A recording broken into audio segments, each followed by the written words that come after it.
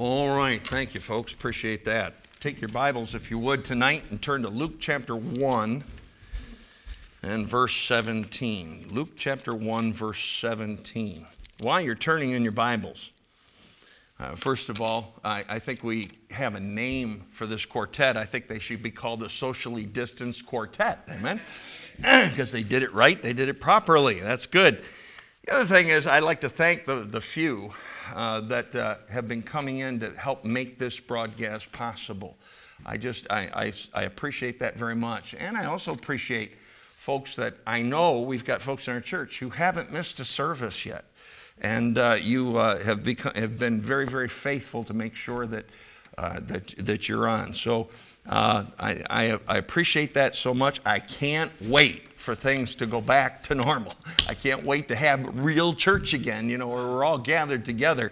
And, maybe one of the reasons why this is taken place from the Lord's standpoint for us is that we just really appreciate the church that we have, the opportunity, the freedom that we do have.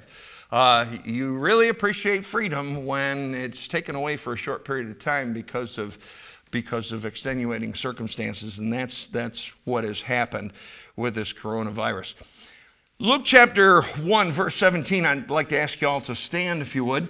This verse is speaking of John the Baptist. John the Baptist was the forerunner of Jesus Christ. He was the one who prepared the way in Israel for Jesus Christ to come. His whole ministry was getting Israel as a nation ready so that they could receive the Savior.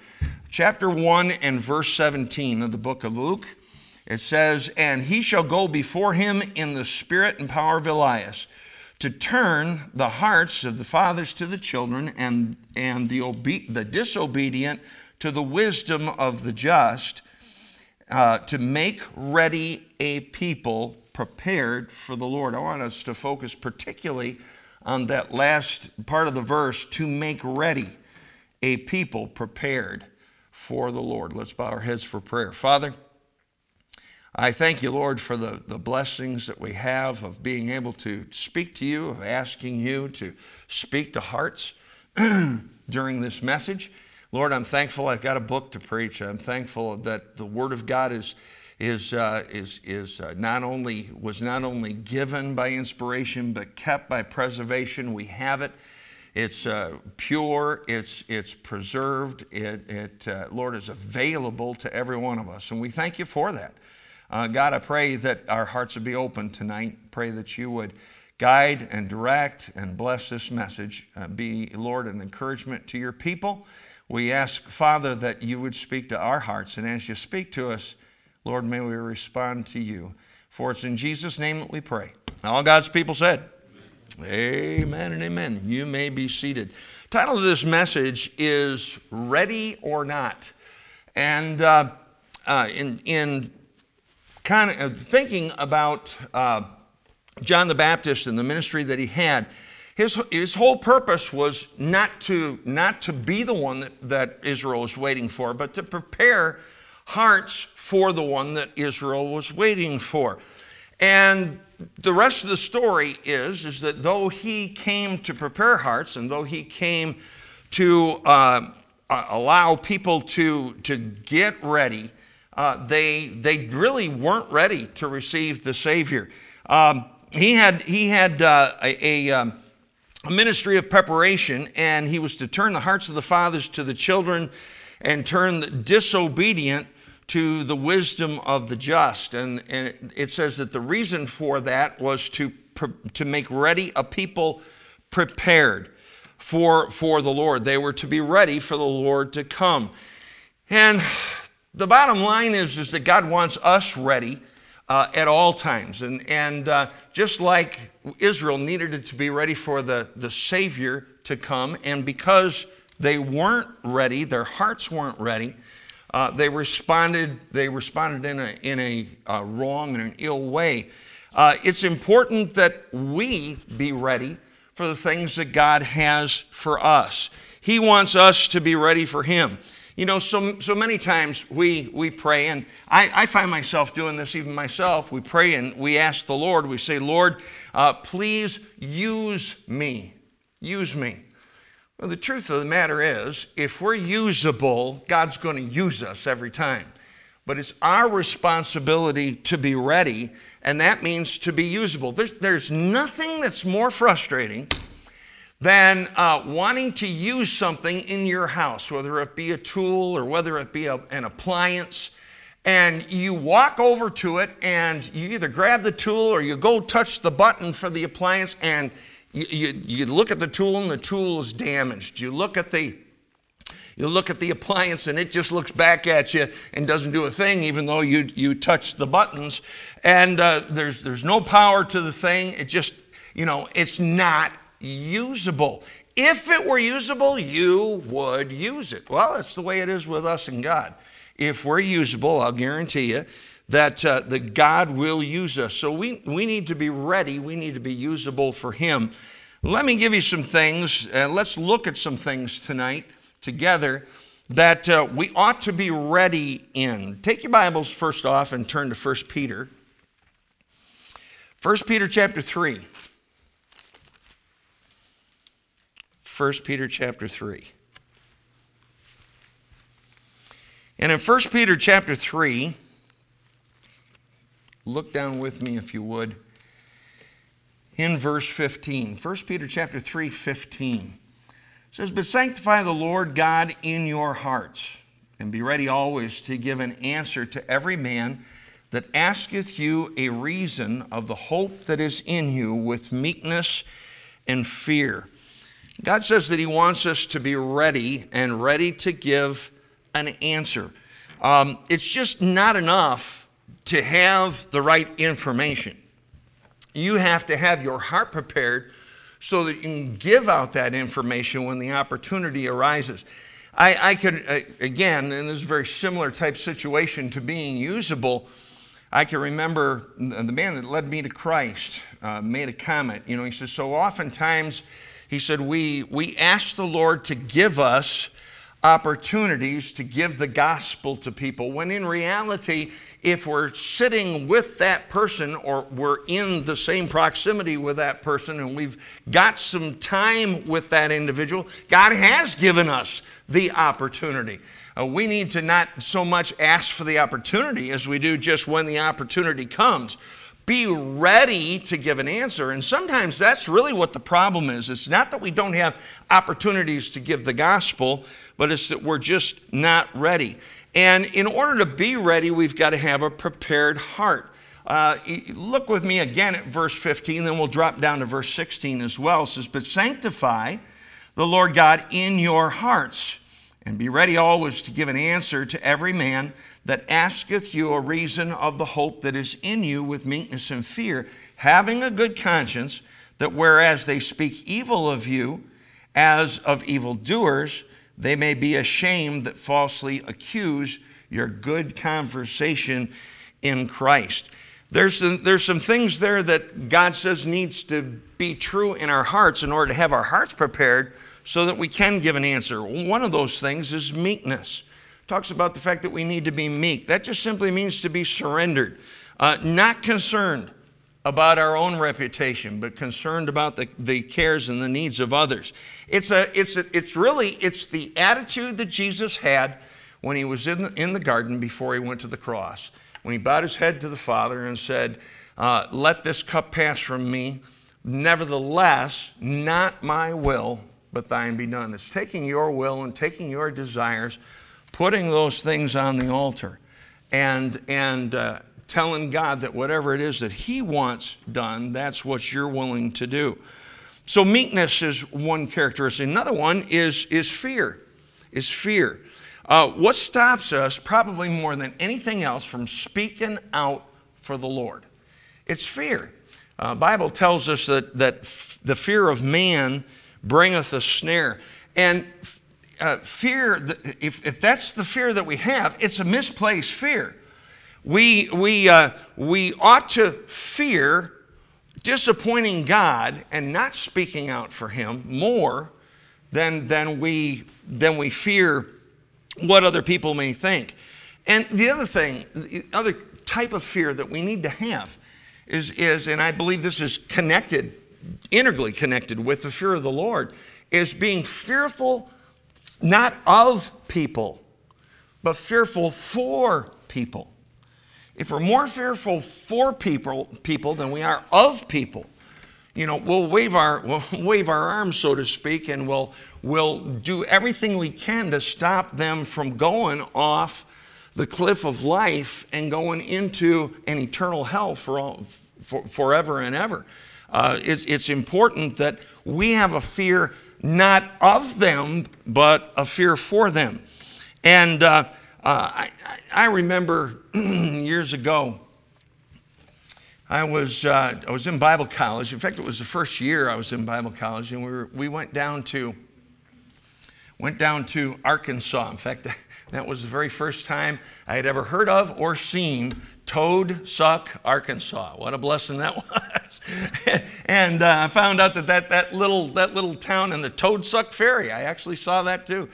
And but I found out that it has national recognition. People all over the country know about Toad Suck, Arkansas. But while we were down in that area, we ended up going into a preacher's house. And this preacher was a preacher for the Church of Christ. Now, if you're not familiar with their beliefs, what they believe is that you have to be baptized to be saved. They believe that you have to be a part of their church. And they believe these things with all their heart, and they believe that if you do not believe those things, that you'll die and you'll go to hell. We began to witness to them, myself and this other fella that was in their home.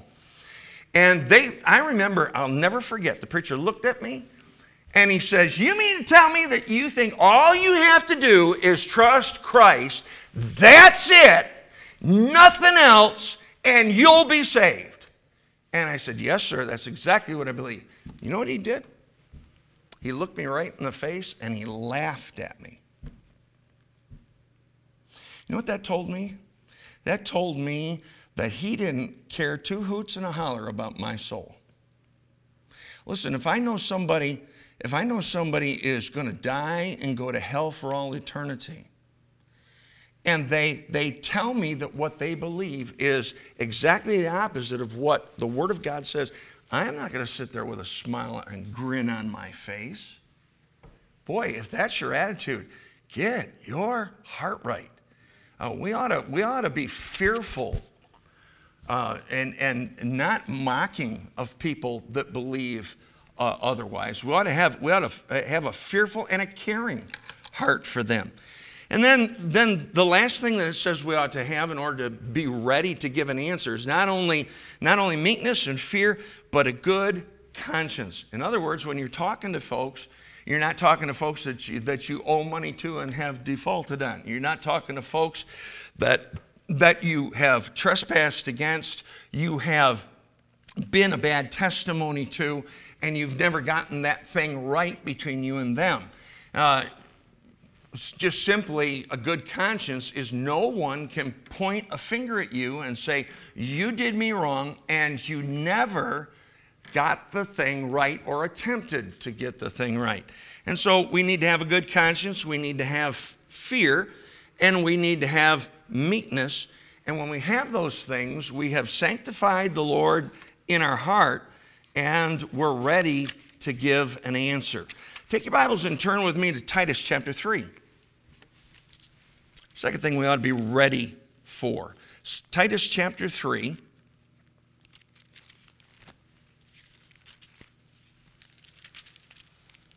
And in Titus chapter 3, I want you to look with me at the first two verses.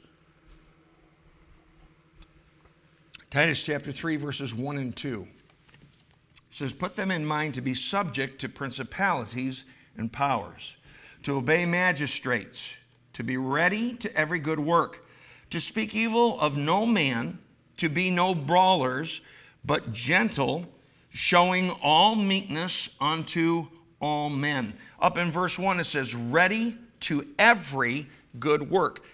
God expects us to be ready to do all the good that we possibly can do every day of our life. God isn't looking for celebrities. He's not looking for people with a bunch of talent. He's just looking for people that have a servant's heart. Servant's heart is so important today. We are living in the me generation. We are living in a day and age where it's me first and the rest of you take last place. That's just the attitude that's out there. And we need to have a heart that's prepared to be a servant. There's three things that we find in this text that tells us how we can prepare our hearts. Number one, we can have a prepared heart to be a servant by being and having a submissive attitude toward authority. You know, the older I get in the Christian life, and I was convinced of this when I was younger, but I'm more convinced of it now than I've ever been before, that one of the most important areas in a person's life that needs to be developed early, and that's why it's so important for parents to teach their children to respect them, to respect other adults, to respect people that are in authority over them. It is that attitude of a submissive attitude to authority. In this passage, it says, obey the magistrates. In other words, when the rulers tell you to do something, be ready to do it. We just recently said, okay, you know, the governor has brought down a decree that he doesn't want any public worship services. You can go ahead and live stream and so forth, but as far as opening it to the public, that should not happen. And so we immediately closed it down. That ought to be our attitude. Not just we'll obey when we're told to obey, but there needs to be an attitude of service where we come to others and we say, how can I serve you? How can I be a blessing to you? Instead of looking for ways that people can help you, and instead of looking for ways that people can be a blessing to you, look for ways you can be a blessing to others. Years ago, when I was in Green Bay, Wisconsin, I was the associate pastor there. And we had a fella come through that, in fact, actually, when he came through, I had met him prior to that. Didn't really know him very well, but he came through for special meetings. His name was Brother Rube Ewert. And he preached a message on having a servant's heart. And I'll never forget the phrase that he said that ought to be a part of our daily vocabulary. And that is, he said, you ought to be going up to people that are over you or that you stand side by side with and serve, and just simply ask them, how can I be a blessing to you today? What can I do for you today? Is there any way that I can help you today? That ought to be our attitude, and that's a submissive spirit. You know, we think we're really killing a bear if we do what we're told by our authorities. The truth of the matter is, we not only ought to do what we're told, but we ought to do more than what we're told. I was encouraged by one of our men when we decided to close the services to the public because of the decree. One of our men said, you know, you probably, Pastor, ought to call the sheriff and let him know that. And at first, I thought, well, you know, we don't really have to do that. But then I realized, wait a minute, that's not just doing what you're told to do, but going above and beyond what you're told to do. So that's exactly what I did yesterday, and we called and we let the sheriff know. We ought to be, as Christians, we ought to be known as servants. We ought to be known as people that not only obey authority, but look to be a blessing wherever we can be by a submissive attitude. Another thing that prepares us to be a servant is a controlled tongue. It says, speak evil of no man. You know, that attitude alone would absolutely revolutionize our speech. You know, think of this. How would your speech change tomorrow if for the entire day tomorrow, all day Monday, you did not speak evil of one single person. Can I tell you something? What would happen? It would knock out a lot of our speech. It would knock out a lot about what we talk about.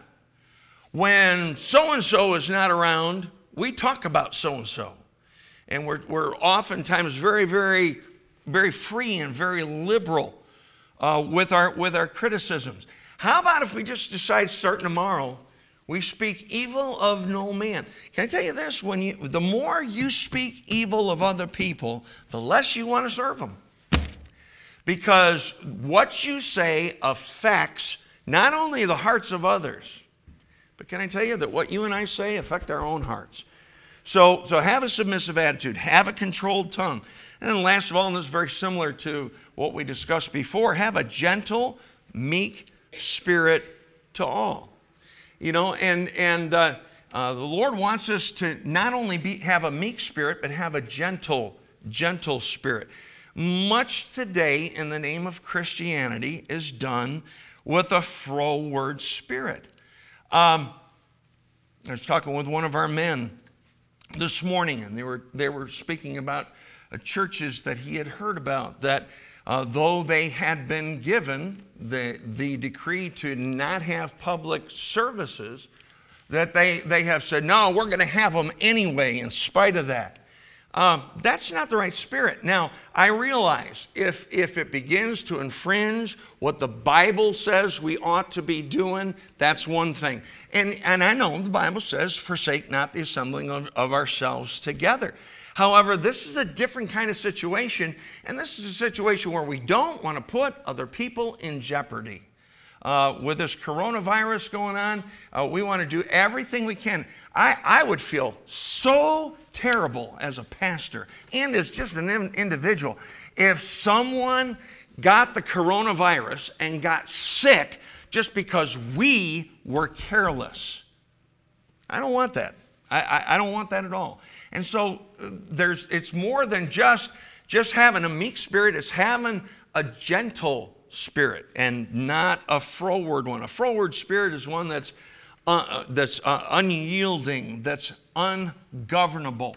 That should not be thought of when it comes to us as believers in Christ. God isn't just looking for good works, but He's looking for what sort those works are. I believe that when the judgment seat of Christ takes place, after we die and we face God at the judgment seat, and there's two judgments that the Bible talks about. There's a great white throne judgment where unsaved people are judged.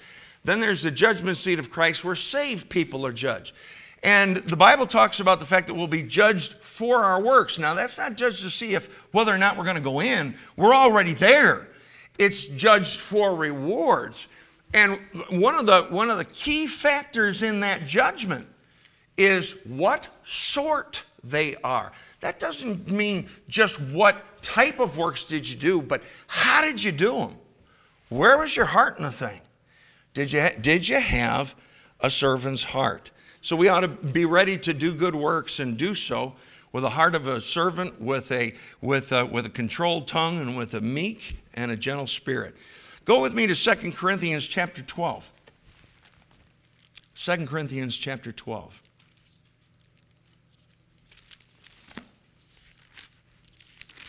And this kind of goes hand in hand with the first, with the second point of being ready to do good works.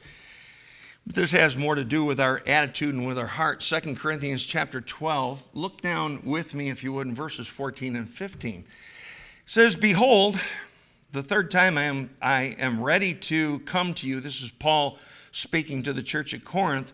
"And I will not be burdensome to you. For I seek not yours, but you. For the children ought not to lay up for the parents, but the parents for the children. And I will very gladly spend and be spent for you. Though the more abundantly I love you, the less I be loved."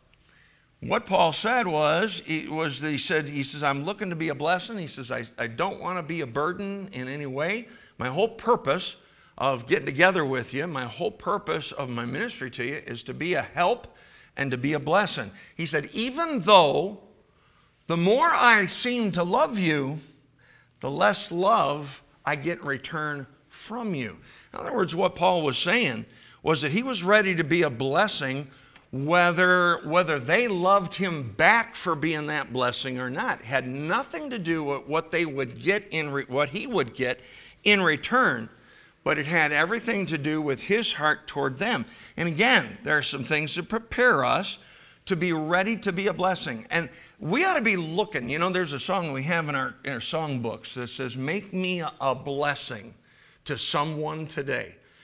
We ought to be living our lives on a day-by-day basis, looking for ways that we can be an encouragement, be a help, and be a blessing to others. There's some things that prepare us for that. First of all is seeking the benefit of others, not yourself. And that's what Paul said when he said, "I don't want to be a burden to you." He says, "I want to be a blessing." He didn't look at all at what they could do for him. He only looked at what he could do for them. And then secondly, gladly spend your life for others. In verse 15, he said, "I will very gladly spend and be spent." I'm sure that spending not only cost him time, it cost him money. I'm sure it cost him effort. I'm sure that there were times when he sacrificed his own needs and his own desires so that he could be a blessing to the churches. And that's exactly what his attitude was. And he said, "I'll do so, and I'll do so gladly." He wasn't complaining about it. He wasn't saying, "Well, I hope you appreciate all the sacrifices that I make for you." That wasn't his attitude at all. He said, "Listen, I'm glad to spend my life for you." And then last of all, he expected nothing in return. And that ought to be our desire. We ought to seek the benefit of others, do so gladly, and not expect a thing in return. That's what he meant when he said, "The more I love you, the less I be loved."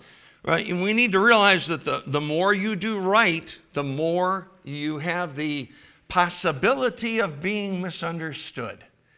And folks will misunderstand you. You may have the right heart. You may have the right motive, the right actions, everything. And someone say, "I know why you did that. You did that because you got an ulterior motive." Well, hopefully, what they're saying is absolutely untrue of why we did those things. But we will not allow those accusations to stop us. We won't allow the lack of love to stop us. In other words, the only thing that can stop me from loving you, or for you from loving others, is you. Other people can't stop you. Circumstances can't stop you. You can love people regardless. And that's the kind of heart that the Apostle Paul had. He enjoyed being able to be a peacemaker. He enjoyed being able to go in and straighten out messes. And that's exactly what he did in the church at Corinth. With the first letter that he wrote, if you compare those two letters, 1 Corinthians and 2 Corinthians, they're as different as night and day. And it's because when he wrote the first letter, that church was an absolute travesty. It was a mess, a bunch of saved people in it, but man, they were living after the flesh. And so he went in and very boldly and very sternly rebuked them and told them what they needed to do. Well, 2 Corinthians implies, that second epistle implies that they responded right. And they got some things taken care of. And he enjoyed going in and rectifying messes. However, can I warn you? You go in and rectify a mess, you get involved and try and help people, and sometimes you won't be received well. Sometimes you'll get hurt. Sometimes, you'll get bit, so to speak. You'll get your hands dirty. I can't tell you the number of times I've walked into a situation trying to be a help. And I'm not talking about being nosy or sticking your nose in somebody else's business. I'm talking about just being a genuine help. And because someone else is hurt, because someone else has been hurt by others, they misunderstand why you're helping, and they end up with an attitude. Sometimes they purposely try to hurt you. You know what? That did not stop the Apostle Paul. He knew all those things, and yet he was still willing to and ready to be a blessing to others. Another thing we need to be ready to do, go to 2 Corinthians 10. Back up just a little bit. In 2 Corinthians 12, go to 2 Corinthians 10. And look with me down in verses 3 through 6.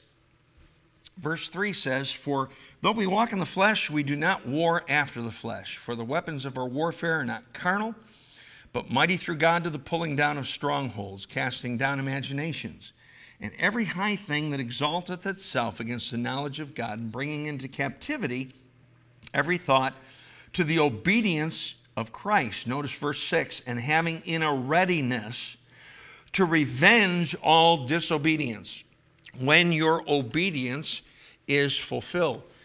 He's talking here about when you have sinned and when you have fallen, to be able to come back with the attitude of having a desire to revenge that disobedience. In other words, get revenge, and not on people, but get revenge on sin. And again, there's some things we need to do to prepare for getting that revenge and having that victory over sin in our lives. First of all, casting down imaginations. Put off any thought that would be contrary to what God would have you to think. I'm convinced of this, that all warfare in the Christian life starts in the mind and the heart. It's what we think on. As the Bible says, as a man thinketh in his heart, so is he. And if we control the thoughts and cast down those wrong thoughts, it doesn't mean the wrong thoughts won't come there, but we need to cast them down. I believe it was Martin Luther who said, you can't stop birds from flying over your head, but you can stop them from building a nest in your hair. Well, that's the kind of way that it is with thoughts. You can't maybe stop those thoughts from coming, but when they come and they're the wrong thoughts, you cast them down. Then bring into captivity every thought to the obedience of Christ. You know, turn those wrong thoughts into a reminder of prayer. Turn those as promptings to pray and to ask God to help you.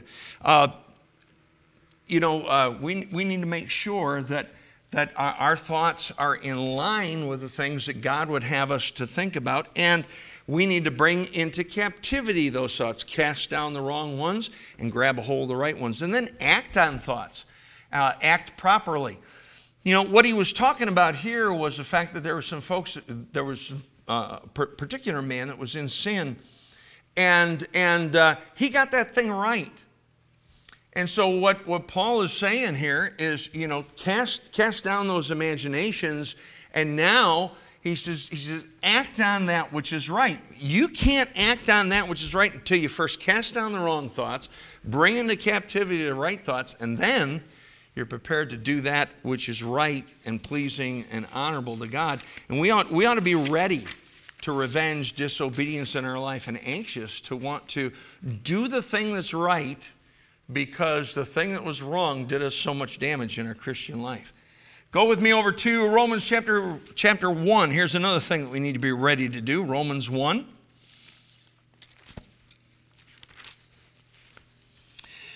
Romans chapter 1. And in Romans chapter 1, look down in verse 15. Romans chapter 1, verse 15. Apostle Paul speaking, he says, "So as much as is in me, I am ready to preach the gospel to you that are at Rome also." We need to be ready to preach the gospel. We need to not only be ready just to give an answer when the opportunity allows us a chance to do so, but we need to be ready to preach the gospel. We need to realize some things. And if you look back with me in verse 14, this is what Paul's mindset was. He says, I'm a debtor both to the Greeks and to the barbarians, both to the wise and to the unwise. First of all, he looked at himself and he says, you know what? I owe them the gospel. It's not just something that I do out of the goodness of my heart. It's an obligation. Paul looked at that thing and says, you know, if I've got the gospel, I owe it to other folks who are not yet saved to give them the gospel. And the bottom line is this: if you don't do it, who's going to? You know, the first time I ever in my life, 17 years living in Rochester, New York, first time in 17 years that I ever got given a gospel tract was the night I got saved. The first time I ever heard about salvation in my whole life was when I got saved that night.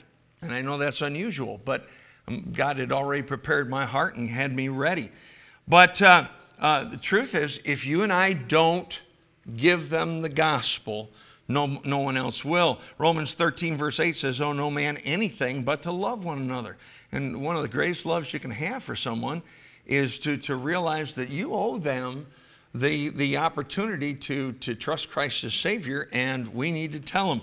In verse 16 it says this, it says, "For I am not ashamed of the gospel of Christ, for it is the power of God unto salvation to everyone that believeth, to the Jew first, and also to the Greek." We should not be ashamed. No matter what others may think, it's the right thing to do. They may get upset with you. They may end up changing their relationship with you and no longer be your friend because you give them the gospel. But it's the right thing to do. We should not be ashamed of Jesus Christ. And then also in that same verse, it says it's the power of God unto salvation. Listen, I often, when I have the opportunity to witness and when I go door to door and so forth, I often get nervous to this day. And I've been saved for many, many years. And I still get nervous. And I still wonder afterward, and some of you have gone through the same thing. You know, after you give the gospel to somebody, you say, "Oh, you know what, I should have said this, and I should have said that, and I should have given them this, and I should have given them that, and I could have used this illustration, but I didn't." Well, the truth of the matter is, it's not your presentation or mine that's powerful. It's the gospel that's powerful. It's the Scripture that's sharper than any two-edged sword. That's why it's so important for us when we do witness to give folks Scripture, because that's what's going to work on their hearts. It's powerful. And all we simply are the tools. All we simply are the channels. We're the witnesses that give them that gospel. So realize that you own the gospel. Realize that we should not be ashamed of Jesus Christ nor the gospel of Christ. And realize that it's the message that's powerful, not us. And that'll prepare our hearts to be ready to preach the gospel. Then the last thing, if you turn with me to the book of Matthew, chapter 24.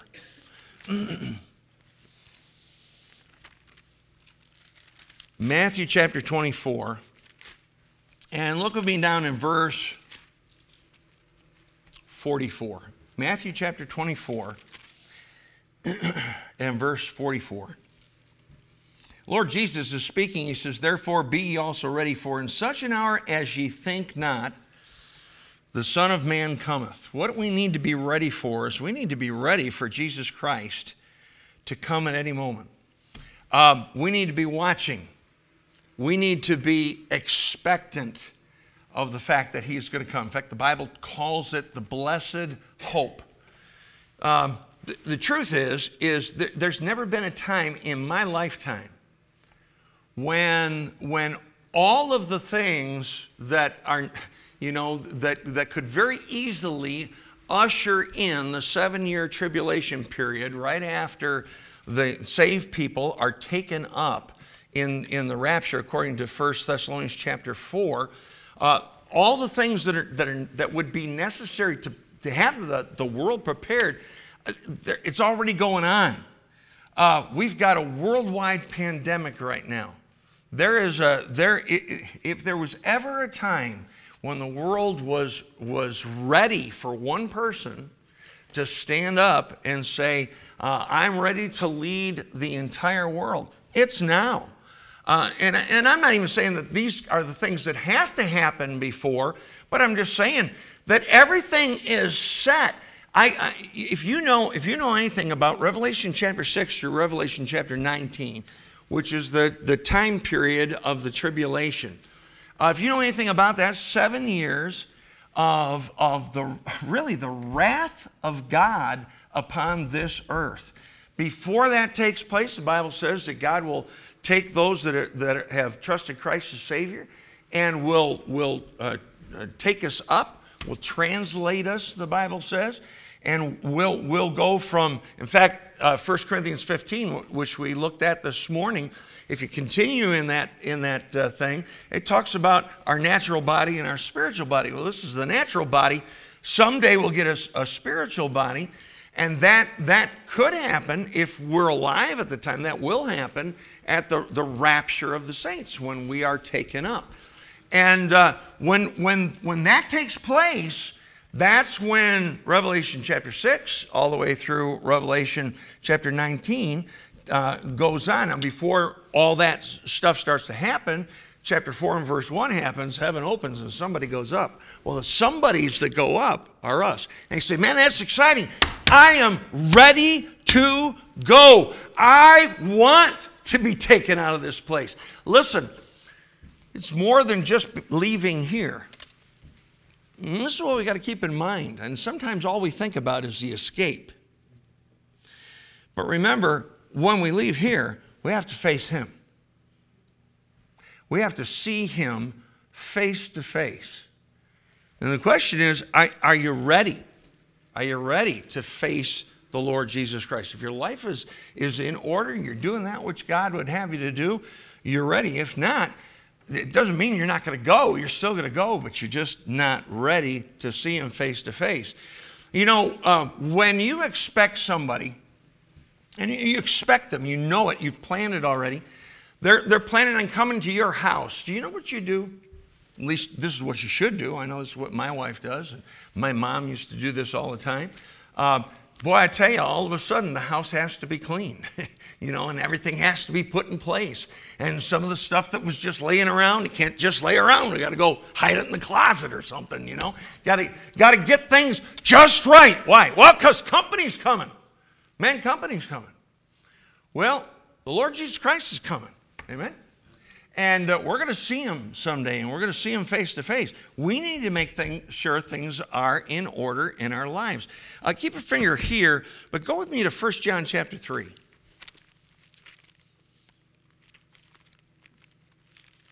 And, you know, honestly, I hope that one of the things that this pandemic has done for you has made you realize just how close we are to the coming of the Lord Jesus Christ. Honestly, you don't hear as much talk about it today as we did back, say, in the 70s. In the 70s, man, we heard about the second coming of Jesus Christ all the time. The truth of the matter is, we are so much closer now. We're talking 30 plus, 40, about 50 years. 50 years past that point. So how much closer are we to the coming of the Lord Jesus? You say, when is He going to come? You don't know. I don't know. We don't know the day or the hour, but we need to be ready. And we need to be watching and expectant. 1 John chapter 3, and look in verses 1, 2, and 3. It says, behold, what manner of love the Father hath bestowed upon us, that we should be called the sons of God. Therefore, the world knoweth us not, because it knew Him not. Beloved, now are we the sons of God, and it doth not yet appear what we shall be, but we know that when He shall appear, we shall be like Him, for we shall see Him as He is. And so one day we're going to be like Jesus. We're going to be out of this body. We're no longer going to have a sin nature. We're not going to have the things that hamper us in this physical body. But notice verse 3.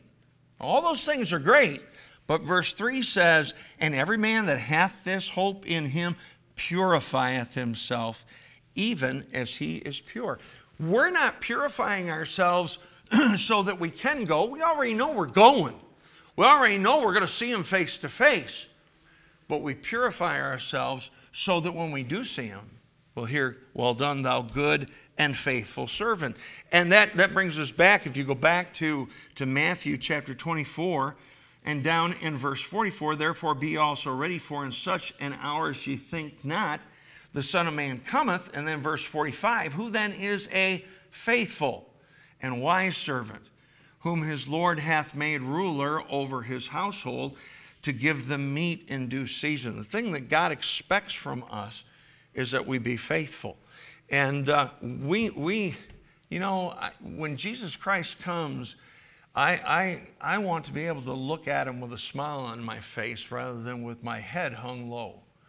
I want to look at him because I have made sure that I was pure in my thoughts and my deeds and my doings, that I was trying to serve him with all my heart. If you're here listening to this broadcast this evening, you may be watching this broadcast and you don't even know for sure if you died to go to heaven. You're not sure that your sins are all forgiven. Well, it's of utmost importance that you get that thing taken care of. If you're not saved, let me encourage you to trust Christ and Christ alone as your Savior. If you are saved, it's our responsibility to be ready for Christ to come and to have our house in order. So we need to be ready. Again, the title of the message was Ready or Not. Are you ready or are you not ready? Are you ready to give an answer? Are you ready to do good works? Are you ready to be a blessing? Are you ready to avenge disobedience in your life? Not in other people's lives, in your own life. Are you ready to give out the gospel? And are you ready for Jesus Christ to come? Let's bow our heads for prayer. Father, I thank you for the fact that you have given us all that we need to have in the Christian life in order to serve you. You haven't just asked us to do things and asked us to be obedient, but you've given us all the tools to be able to show forth that obedience. And Lord, one of the things you've told us is you want us to be a ready people. We need to be ready to do all these things that we have looked at tonight. Lord, if we don't tell people about Jesus Christ, they will not hear. That's why it's so important for us to be obedient in our witness. That's why it's so important for us as a church to send out missionaries all over the world so that the entire world can get the gospel. God, help us tonight to be impressed with the fact that we need to be a ready people. And Lord, if there's some attitude or action in our life that's preventing us from being ready in any of these areas, I pray that tonight that we take care of that thing and that we get right with you. Father, work in our hearts tonight during this invitation. And Lord, as you speak to hearts, may they respond and respond to you. For it's in Jesus' name that we pray. Amen. Let's